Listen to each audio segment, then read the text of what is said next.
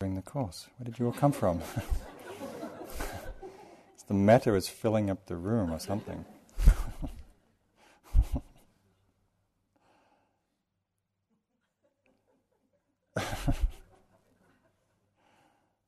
Oh, interesting. Okay.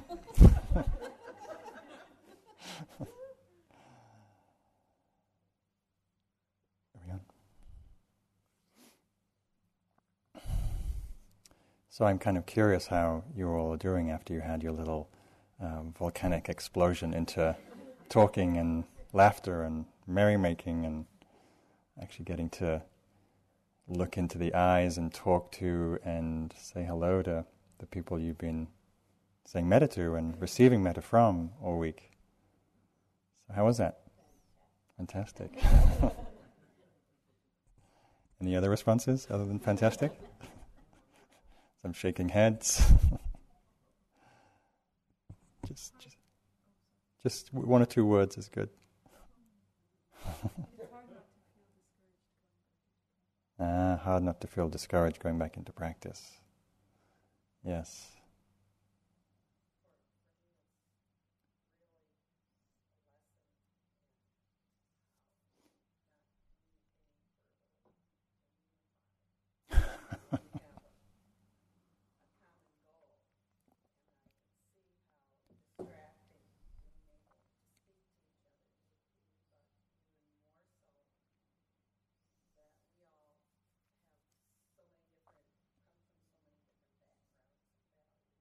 Yes.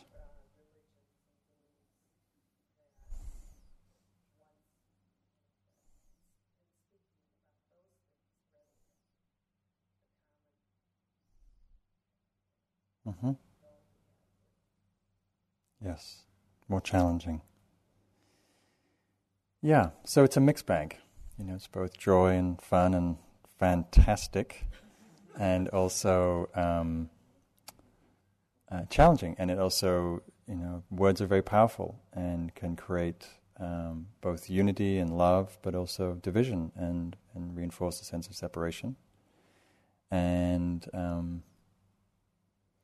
it just gives us a little taste, really, of taking our practice, taking this spirit of metta into our lives and the challenges and joys of doing that. And that's really what I want to talk about tonight is as we take steps tomorrow to re-enter our lives, some things to bear in mind while doing that, since we're coming from a very rarefied environment here. We're living in a monastery of silence and love and kindness and goodwill, and where the culture supports slowing down and being mindful and being present and opening the heart and going back into a culture that's a little busier and a little quicker and a little maybe not so friendly sometimes. Or I want to read something just to remind you of what life is like back in your other world, if I can find it. This is from something that was written in the Washington Post. It's called Sweet Nothing. How have you been? Busy. How's work? Busy. How's your week? Good. Busy. You name the question, busy is the answer. Yes, I know we are all terribly busy doing terribly important things, but I think more often than not, busy is simply the most acceptable knee-jerk response. Certainly there are more interesting, more original, more accurate ways to answer the question, how are you? I'm hungry for a burrito. I'm envious of my best friend. I'm frustrated by everything that's broken in my house. I'm itchy.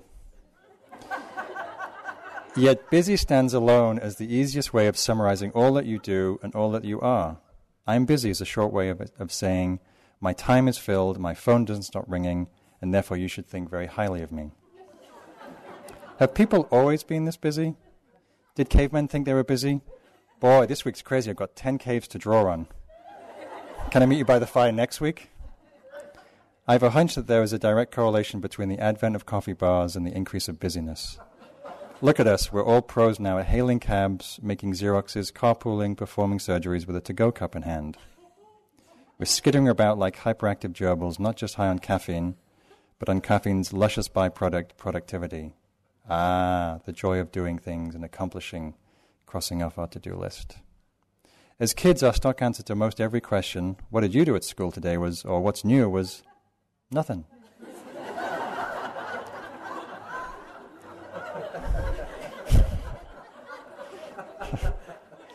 In our country's history, there have been exactly 7 kids who responded with a statement other than nothing. Then somewhere on the way to adulthood, we each took a 180-degree turn. We cashed in on nothing for busy. I'm starting to think that, like youth, the word nothing is wasted on the young. Maybe we should try reintroducing it into our grown-up vernacular. Nothing, I say to myself a few times, and I can feel myself becoming more quiet, decaffeinated, zenish. Nothing. Now I'm picturing emptiness, a white blanket, a couple of ducks gliding on a still pond. Nothing, nothing, nothing. How do we get so far away from it? So, there you have it. Life is busy. I say that word a lot. When someone asks me how I am, I say, yeah, pretty busy, thanks. And that reminds me to come up with a more original answer.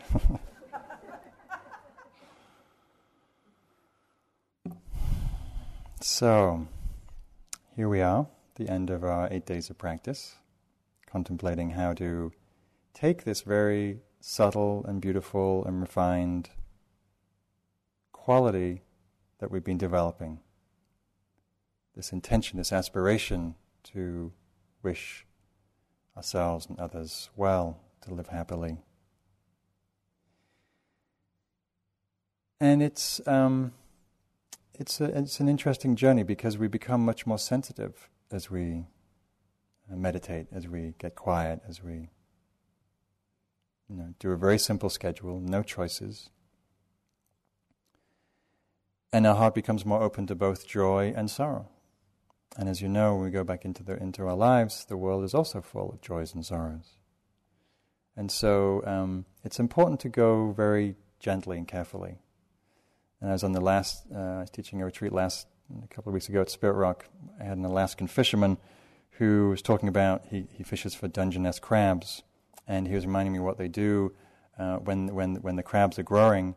They shed their skins like snakes, and what they do is they crawl out of their old skin, and they hang out very exposed and vulnerable for several days while the new crustacean layer grows. And then they grow into a bigger, stronger, more mature crab. But those few days is obviously the days that they're very vulnerable to attack. And sometimes I think of retreat being a little like that. It's like we've peeled off the layers of our defenses, of our resistances, of our protectiveness, the way we guard ourselves in the world, and we're very open. And so that's to be respected and honored, and to as I say, to ease back into whatever we do as much as we can with some grace and some gentleness.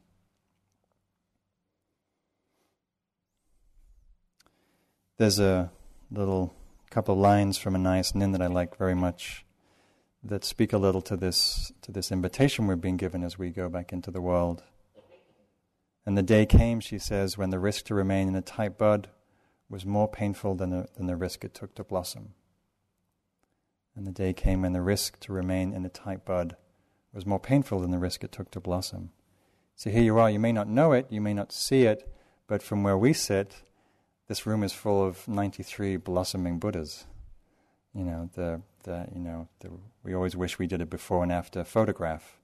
Everyone comes in tired and somewhat crusty and grumpy and jet-lagged and just usually stressed from work.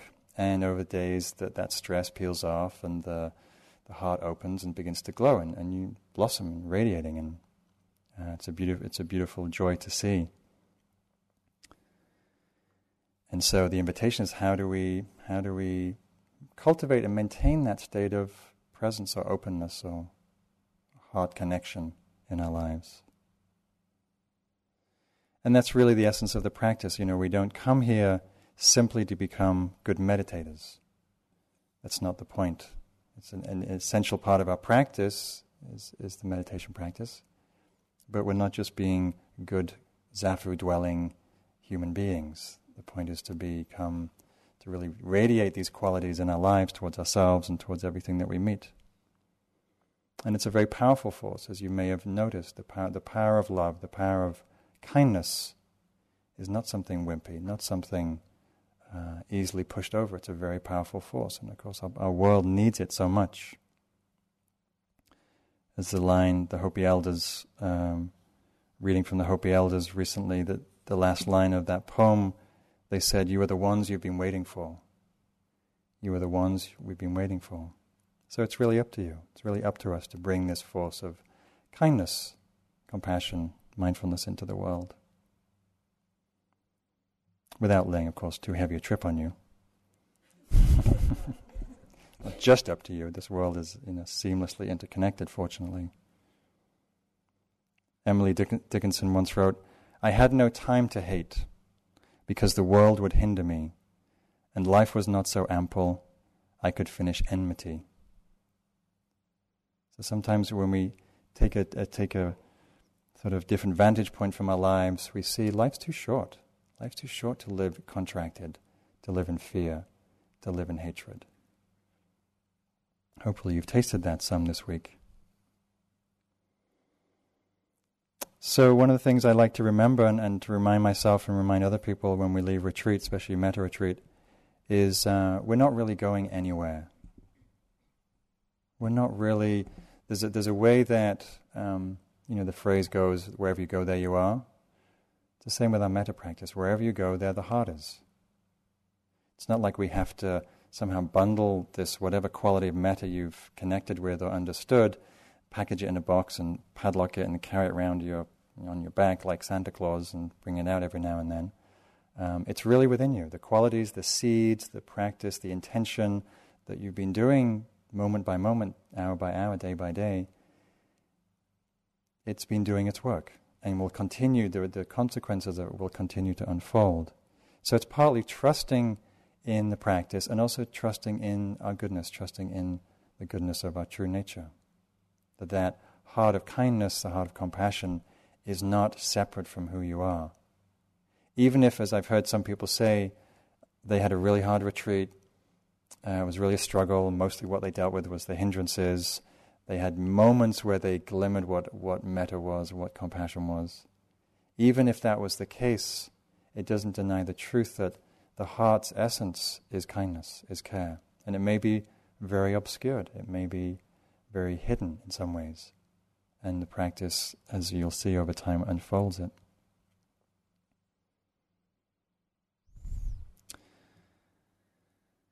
This is a poem from Antonio Machado, which I love very much, called "Last Night as I was Sleeping," and he's speaking to this quality, of the innate heart within us.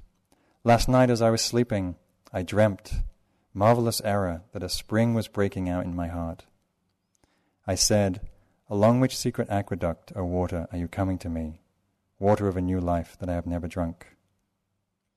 Last night as I was sleeping, I dreamt, marvelous error, that I had a beehive here inside my heart, and the golden bees were making white combs and sweet honey from my old failures.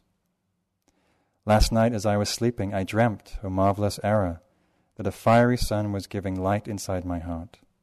It was fiery because I felt warmth as from a hearth, and sun because it gave light and brought tears to my eyes. Last night as I was dreaming, I dreamt, marvelous error, that it was God I had here inside my heart." So I hope you may have intimated in some ways the light or the sun or the warmth or the hearth that's in your hearts, that it can't be taken from you. And to remember, as we do if we leave a mindfulness retreat or in the context of our mindfulness practice, we cultivate awareness, we cultivate loving kindness. And many times in the days here, and also in the same in your lives, there'll be times when you completely forget and space out that you ever did a metta retreat. You forget everything you ever learned, become completely unmindful. It can happen as soon. I remember I was not long ago teaching a metta retreat, and It was probably halfway through the retreat, and I went to the bank, and I was running late. And of course, when you're running late, you get to the bank, and there's a huge line that was going to make me more late. And I got caught in this sort of fire of reactivity, again, particularly because I know this bank and it always has a long line, so I have a history with it. And I was stewing in this line, like, they're taking so long, they're doing it on purpose, they know I'm late, antsy. And then I just remembered, oh, wait a minute, I'm teaching a metta retreat. Oops. And I felt the pain and the contraction of rushing and feeling that divisive. And I relaxed, took some breaths. Oh, and I could see that the counter assistants were stressed. Oh, may you be happy. And everybody else in line looked as frustrated as I did. Oh, may you be happy too. So it is so safe to say that, we do this practice, whatever practice it is, and we forget. We sometimes feel like we're a million miles away from what we've been cultivating, nurturing very carefully, and not to worry too much, not to get down on ourselves, just to remember, oh, it's only a moment's away. As I said in sometime earlier in the retreat about that quote from Tulku Ogyen, mindfulness is easy, remembering is difficult. A lot of this practice is a remembering practice, remembering our intention, remembering our aspiration to wish for the welfare of ourselves and others. So what I like about this practice and what I think is very useful is it's very portable. It's very accessible. Because we've grounded the metta practice using these phrases, these intentional wishes, we can gather the seed and the force of intention in any moment. It's very quick to just when we remember, to wish somebody well, to wish somebody happiness. I call it stealth metta, where we just in our lives or in driving, in meetings, all the places that we might ordinarily get contracted or tight or grumpy or resistant. We can go into a meeting, and before the meeting we can just say to ourselves, okay, may this meeting, instead of really wholesome intention, may my heart stay open during this meeting. May I stay connected in some way. We might write ourselves a little note, on a little file. May everybody in this room be happy. Even if with some antagonistic relationship. So all the different ways that you can just come back to this simple intention. When I write emails, I try to remember to always say something metaphor at the beginning. Sometimes, times I've done this as a practice, rather than just, where are we meeting tonight? It's, hi, I hope you're well. I hope things are going well for you. I hope you're happy. It doesn't take much to bring a seed of kindness. When we're shopping, when we're in lines, when we're out in our day, there's all these times in our lives where we're waiting, where we're stopping and waiting. And we have the chance to either get contracted and anxious about time or whatever, or we can go, oh, may you be happy. May you get to where you're going on time. Or when we're listening to the news on TV or on the radio, again, instead of just moving to fear and contraction, sending metta to whoever it is that's distressing. Whatever latest calamity of the day is, to practice, to remember, just to wish well. The beautiful aspect of metta is it's a connecting practice. It makes us feel less separate.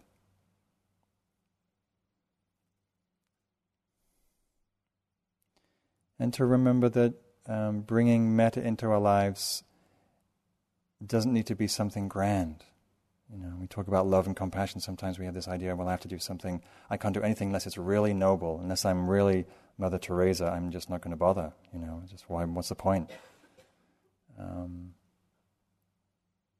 Somebody asked her once, how have you done so much in your life? How do you do what you do? She says, I pick one body up at a time. I pick one person up at a time. When she was working in Calcutta, working with the homeless. It wasn't like she had this grandiose vision of, a world network of nuns and charities. She just did what was in front of her. She saw there was a lot of homelessness and destitution and poverty, and that's what she worked with, one body at a time.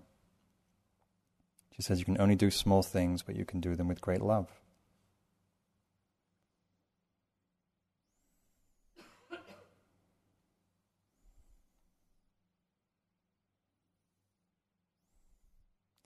So, and I think to remember to take time to connect is really a very practical seed we can bring into our lives. I think a lot of us can feel very isolated or alienated or disconnected, just with so much contact with the virtual world. I know when I was working on my book and I was writing a lot and pretty much holed up in my house for days on end, going to buy bread was really exciting. Because, it's another human being. How exciting. It's not a computer screen. And I'd make a lot of effort to just connect with the person at the checkout or the person in the post office, because I got how precious that contact was and how sweet it can be when we bring some presence and some kindness to it. Well, another place that I practice it is when I'm calling some company, and usually when you call some company and actually get through to a human being after half an hour being on a voicemail system, I like to make the point of asking where they are. Because, a lot of the time these days you call and they're, I'm actually in Mysore, India, or I'm in Jakarta, Indonesia, or I'm in all kinds of really interesting places that I'd like to visit. And it's so easy, and I've certainly done this, gotten frustrated by the voicemail system and by being put on hold and being put through the wrong department. And by the time I get to speak to a human being, my blood pressure is pretty high. And it's so easy to slip into impatience and frustration and sort of blame. And I always try to remember, this person's probably working in some cubicle in some huge building that's full of cubicles, with people in some other country who are probably getting paid minimum wage, and just to remember that they're dealing with irate Americans all day, or irate customers, and that's a human being. And I've had some of the sweetest conversations with, especially because I spent a lot of time living in India, when I find out that they're from Mysore, or they're living in Bombay, or, Benares, or it's like, I was there in 1999, it's such a beautiful place, and it just, it's connection, it's beautiful.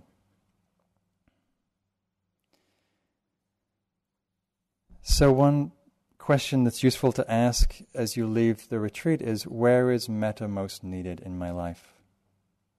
Where is metta most deficient in my life? In which aspect, which area? I think often the place that it's most lacking, sadly, is towards ourselves. As you've noticed, wishing metta for ourselves is not necessarily that easy.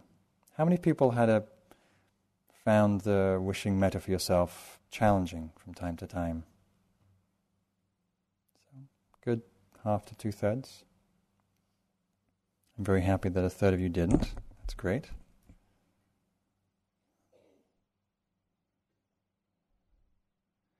So, and as love, the wellspring of love really begins with our relationship to ourselves. And so it's essential that we also bring that into our lives, bring that into how we relate to ourselves, how we live, how we talk to ourselves. There's a poem that I like very much from Derek Walcott that some of you will know that speaks a little to how it might be to come home to ourselves and relate to ourselves with a sense of fullness rather than a sense of critique. He says, the time will come when with elation you will greet yourself arriving at your own door in your own mirror, and each will smile at the other's welcome and say, sit here and eat. You will love again the stranger who was yourself. Give wine and give bread, and give back your heart to itself. To the stranger who has loved you all your life, whom you have ignored for another, who knows you by heart. Take down the love letters from the bookshelf and the photographs and the desperate notes. Peel your own image from the mirror and sit and feast on your life. So how would it be for you to do that, to sit and feast on your life? Feast on yourself rather than looking outside of ourselves for the source of happiness. And I'm sure even now for some of you, the critic is reviewing the retreat, and even we ask you to suspend evaluation till the end of the retreat. Well, it's like, okay, it's the end of the retreat, roll up the sleeves. Your metta practice wasn't very good. You didn't develop too much. You don't have any metta to take in the world anyway, so what's the point? Or by the time you get home, you'll forget, I know. So notice if your critic has started to reassert itself and evaluate your practice, as if it knows, as if we can know the value of our practice. We can never underestimate the power of intention, the power of returning to this intention time after time after time. Like Sharon's story that she told at the beginning of the retreat about breaking the vase. And we also have to be realistic about our practice. If this is a first time of really exploring metta practice, your first retreat, be realistic about what's possible. Not create unnecessarily high expectations that you'll fail.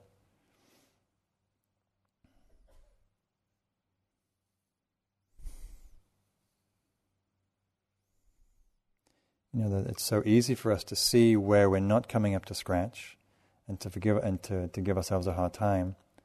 And I think one of the ways that can support our practice here is to have some sense of forgiveness for ourselves. Forgiveness for the times that we space out. Forgiveness for the times where our heart closes. Forgiveness for the times that we don't extend ourselves. Because we're human. And that's part of being human.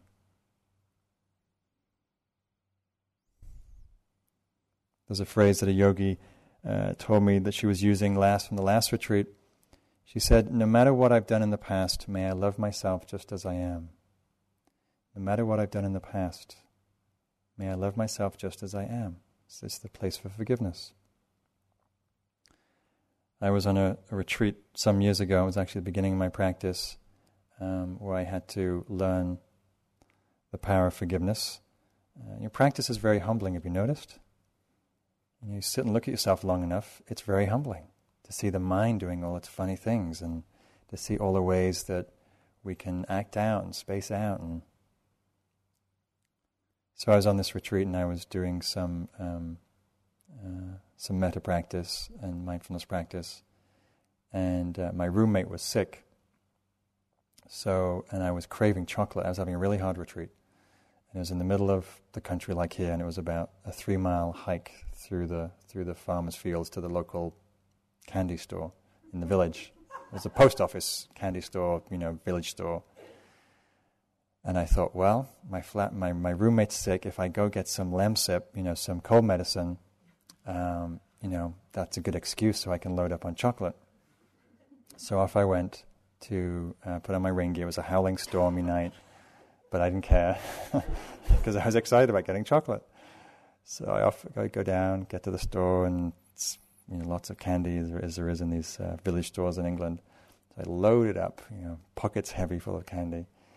And I got so distracted by the chocolate and candy that I forgot about the cold medicine. So I get back to the room, and I walk in the room, and it's like, oh. Have some chocolate. So sometimes we have to forgive ourselves. At the end of the retreat, he drew me this. He was an artist, my friend, and he drew me this picture of me at the store with my coat stuffed full of chocolate and candy, and I'm asking the woman behind the counter, can I have some more chocolate? And all behind her, these rows and rows of cold medicine. I was like, I'll have another chocolate over there.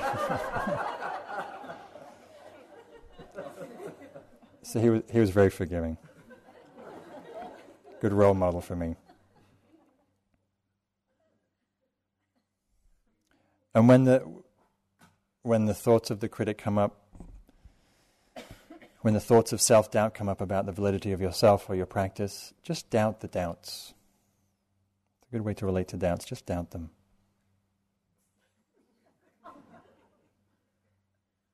As one yogi on the last retreat said, my inner critic has become my inner cheerleader. She was this young 22-year-old yogi. So other places that we can extend love to ourselves in our lives. One place very obvious is our bodies, our health, our physical health, what we take into our bodies in the form of food, or in the culture that we live in, the media that we allow into our sphere. Just paying attention with some care what's healthy to take into my body. Or the way I treat my body. How do we treat our bodies? Do we treat them with care and respect? Do we push? Do we expect our body to just be there for us no matter what we want to do? So do we treat it harshly? Do we get frustrated when it doesn't perform and it gets sick? So what would it be to extend loving kindness to your body so you lived in a way that respected your body's capacity, respected your body's limits, respected your body's energy capacity, or your brain's capacity? Sometimes we just cram our lives with so much busyness and work and overcommitment, and what suffers? We suffer, and then, of course, everybody else around us suffers. And if I read this quote earlier, but I love this quote, it's a Spanish proverb. It says, "It is beautiful to do nothing and rest afterwards." So may you do this at least once a day, to remember that and to somehow embody that. It's beautiful to do nothing and rest afterwards. Only from the country that invented the siesta.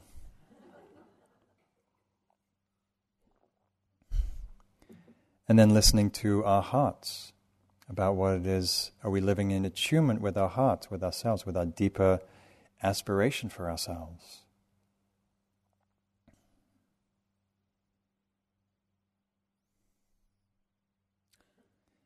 There's the place of paying attention to the company that we keep.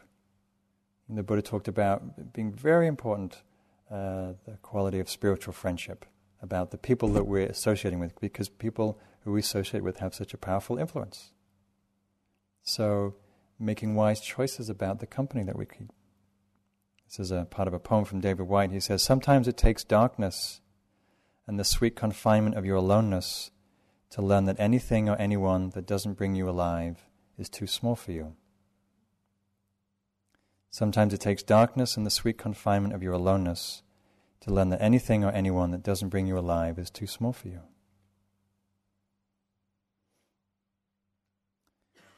Something else that we can do that we often don't give ourselves, which is often odd since we are creatures of wanting pleasure and happiness, is sometimes we neglect joy in our lives.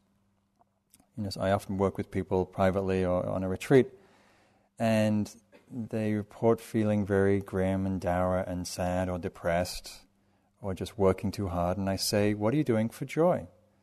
And they look at me like, "Huh? What do you mean, what am I doing for joy?" I say, what brings you joy in your life? And they go, "Well,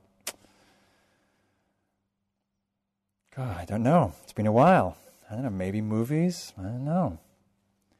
And I come across this a lot. And so I encourage people to, so much of practice is about balance.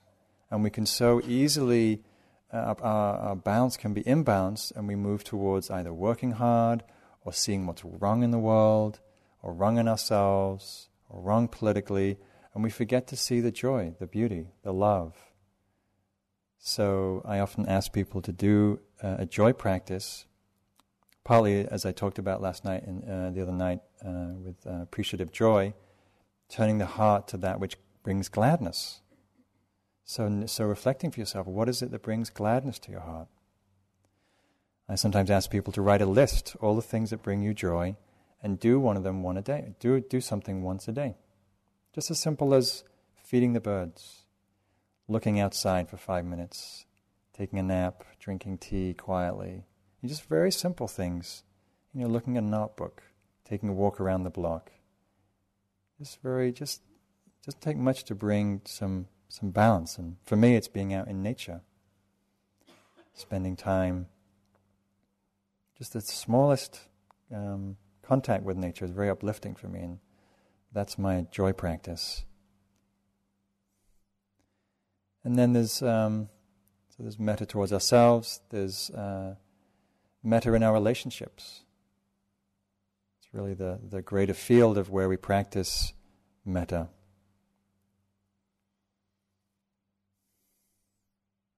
This is a poem from Hafiz, Sufi poet. If God invited you to a party and said, "Everyone in the ballroom tonight will be my special guest," how would you then treat them when you arrived? Indeed, indeed, and Hafiz knows that there was no one in this world who was not upon his jewel dance floor.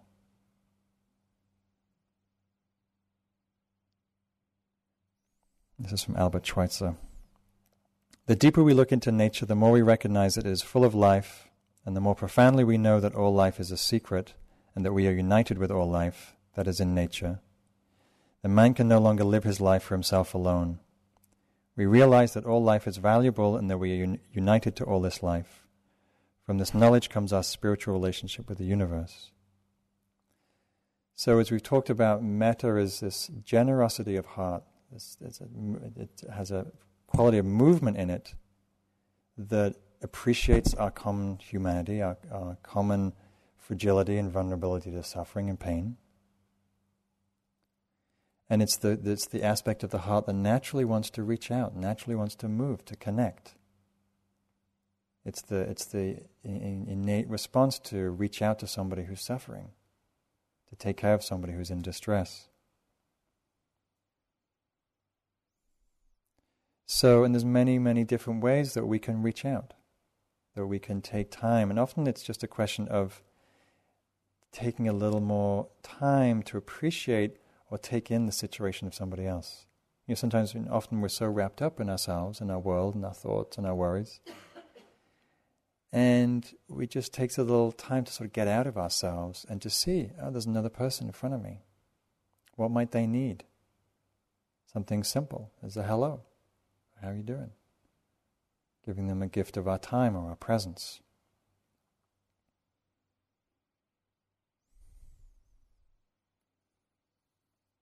And then I think the retreat, I heard many stories of people feeling touched by, somebody wouldn't show up for a yogi job and I'd hear that somebody left some chocolates outside their door, or a little note, or all these different ways that we can express love or kindness. I was on a retreat, as I said, this retreat a couple of weeks ago at Spirit Rock, and there was a mother and daughter who were sitting in retreat, and the mother it was her first retreat, and she looked really distressed one day, and so contrary to the ban about writing notes to each other, she slipped a little note in her mother's pocket, just said, "I love you." It doesn't take much to connect and reach out like that, and it can really transform somebody's day, someone's moment. And it's often just about being considerate, thinking outside of ourselves what someone else might need. Trungpa Rinpoche wrote, "If you want to be happy, serve others." So it's another way that we can express this heart of kindness is by more engaged service, more engaged action, different ways that we can help, we can volunteer.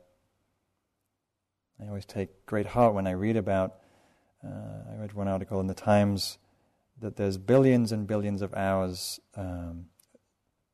that get accrued each year with people volunteering in this country. And then I also read the study that there's more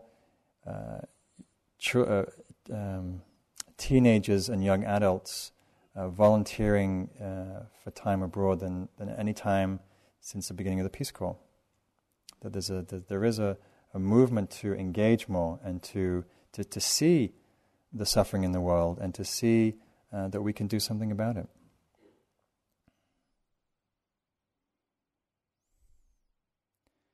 So another place that love and kindness is very much needed is in our more intimate relationships, in our families, and our loved ones, parents, children. Often The closer contact we have with people, the more challenging it is to stay open-hearted and to also love without conditions. So that to love without saying, I love you, but, you're really messy around the house. It's really getting on my nerves. Not that it's not unwise to say that, if that's true. But to, we so quickly place limitations or conditions on our kindness, on our love. A yogi once talked about how her family loves her when she's a Buddha, but hates her when she's a Buddhist. Loves her when she embodies the qualities of practice, of metta, of mindfulness. Not so crazy about when she preaches to them. So one thing that's important to remember when we leave retreat is, we often have a lot of, especially as you're sending metta to people, you've often had a lot of thoughts about them, about their lives and what they need to do to make themselves better and improve themselves, and all kinds of interesting, wonderful insights that you probably can't wait to get home and share with them.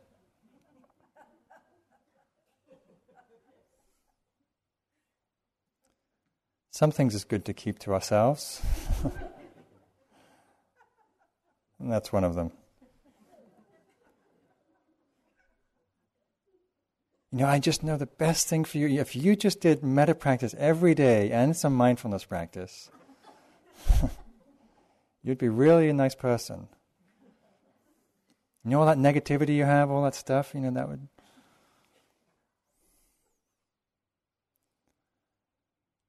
the way that we can teach people about our practice is to embody it. People learn most from what we do, not what we say, especially children.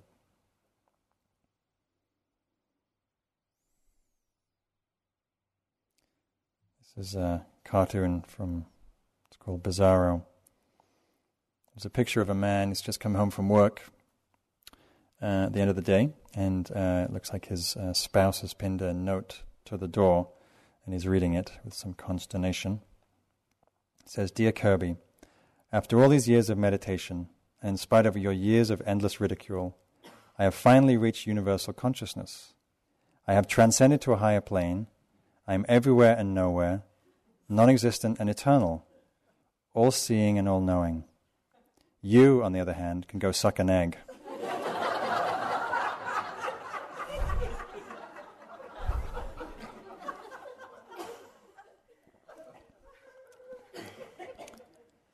So there's a place for wise speech as we leave retreat.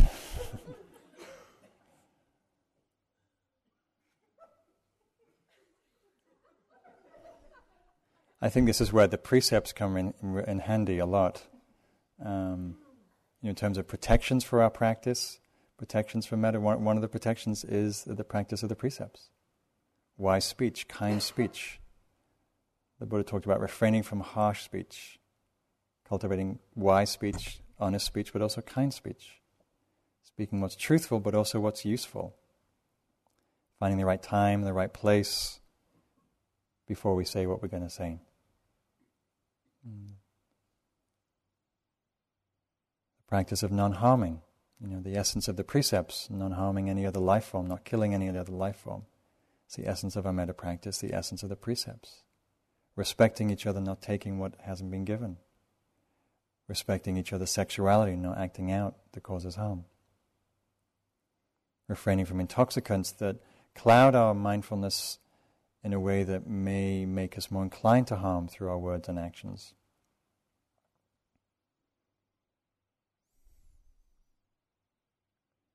So to practice in our relationships loving people as they are, with all their faults and limitations, just like we have our faults and limitations, it's a very radical practice. How would our relationships look? How would our movement in the world look if we moved accepting people as they were, as they are?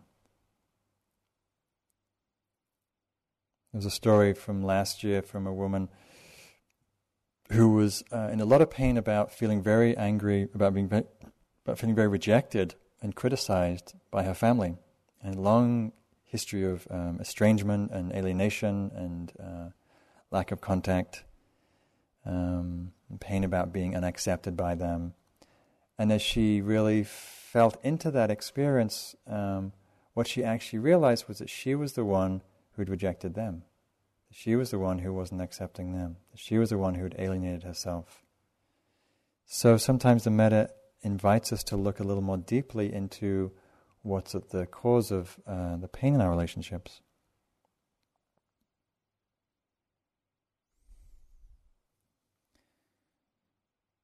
So some supports for our metta practice, this quality that we talked about earlier about one of the proximate causes for metta, reflecting on the goodness of people, reflecting on people's good qualities. Really invaluable as we move through the world, as to retrain our minds from the habit of always seeing what's wrong, what's at fault, what's not good enough, what's lacking, to, what's beautiful here, what's whole. The practice of forgiveness is a wonderful support for metta, as I mentioned earlier. The practice of appreciative joy, of mudita. The practice of compassion, turning our attention towards suffering versus running away from it, standing steady.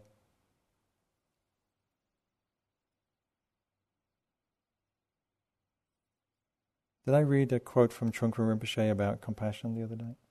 I did? Okay, I won't read it then. Or maybe I will, because it's a great quote. Here it is. Never does any harm to read some of these wisdom quotes. When you awaken your heart, you find to your surprise that your heart is empty. And if you search for the awakened heart, there is nothing but tenderness. And if you open your eyes to the rest of the world, you feel tremendous sadness. This experience of sadness is unconditioned. It occurs because your heart is completely exposed. It is this tender heart of a warrior that has the power to heal the world.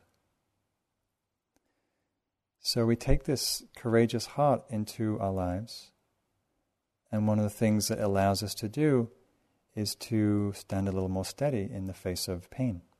Our own pain, people we love, their pain, the pain of the world.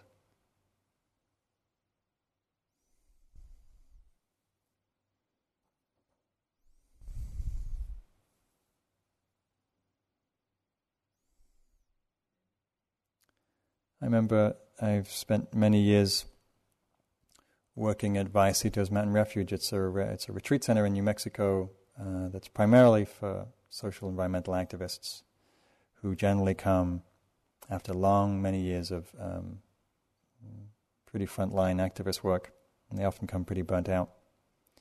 And they do some meditation practice, mindfulness practice, and work on and be in the beautiful, pristine wilderness there. And one of the questions is how do we take care of ourselves in the middle of doing very challenging work? And so they get some time to develop practices that support that. Meditation, silence, stillness, being in nature. And that often what a lot of them notice is they're just living very imbalanced lives. And many of them end up returning and doing many retreats at this retreat center and elsewhere because they've seen how imbalanced their lives have become and how important it is to practice. So as you leave this retreat, to remember the things that supported you here and to bring those elements into your life. What is it that supported you here? Was it the silence? Was it the meditation? Was it the metta practice itself? Was it the support of the community? It's a big piece that I think we often underestimate in our lives. We may be drawn to the Buddha or his teaching and the practices, but we forget it's very hard to do this alone. I'm sure you've felt how supportive and nurturing it is to be in community doing this practice. It allows the heart to open so much more than if we just sat alone in the forest, probably. So I encourage you to make use of the supports that may be available to you in your community, in your town, your city, to seek out places where people meet and meditate together, listen to Dharma teachings, do day-long retreats, do weekend retreats, do more retreats if you find that that's what supports you. The Buddha talked about this practice as going against the stream. It's very hard to stay steady when you're going against the stream. We need the support of allies, friends, peers, mentors, teachers to help us along in this path.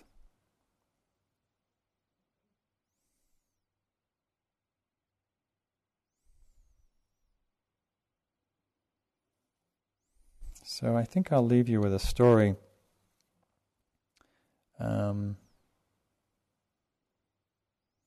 of the heart in action. It's a story of a woman who lost her teenage son in a gang shooting drive-by. And the story picks up from when the woman is at the trial of her son's killer. And as the trial went through the verdict, as just before the man was led off to incarceration, she stood up and said, "I'm going to kill you."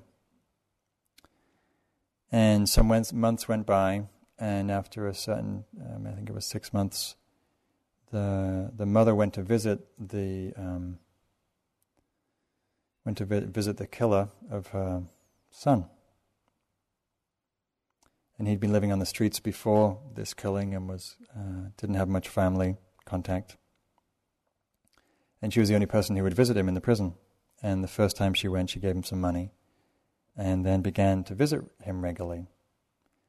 And after several years, when his sentence was coming up for termination, about 6 months before, she asked him what he was going to do when he got out. And he said, "Well, I have no idea. I've got no money, got no education."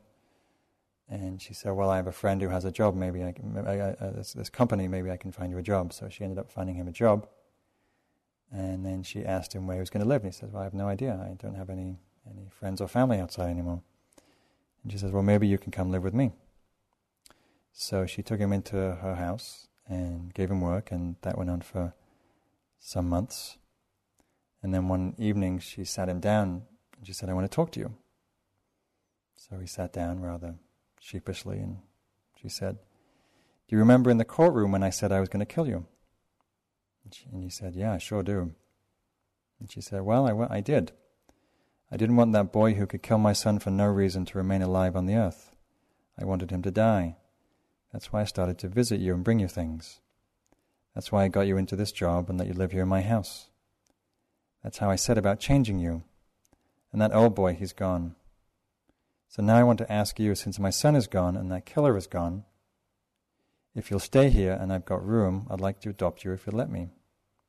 And she became the mother of her son's killer, the mother he never had. So I love that story. It's a very dramatic story, but it's just an indication of the power of the loving heart, the power of what we can do when we bring this heart of kindness and compassion and forgiveness into the world. So let's sit for a couple of minutes.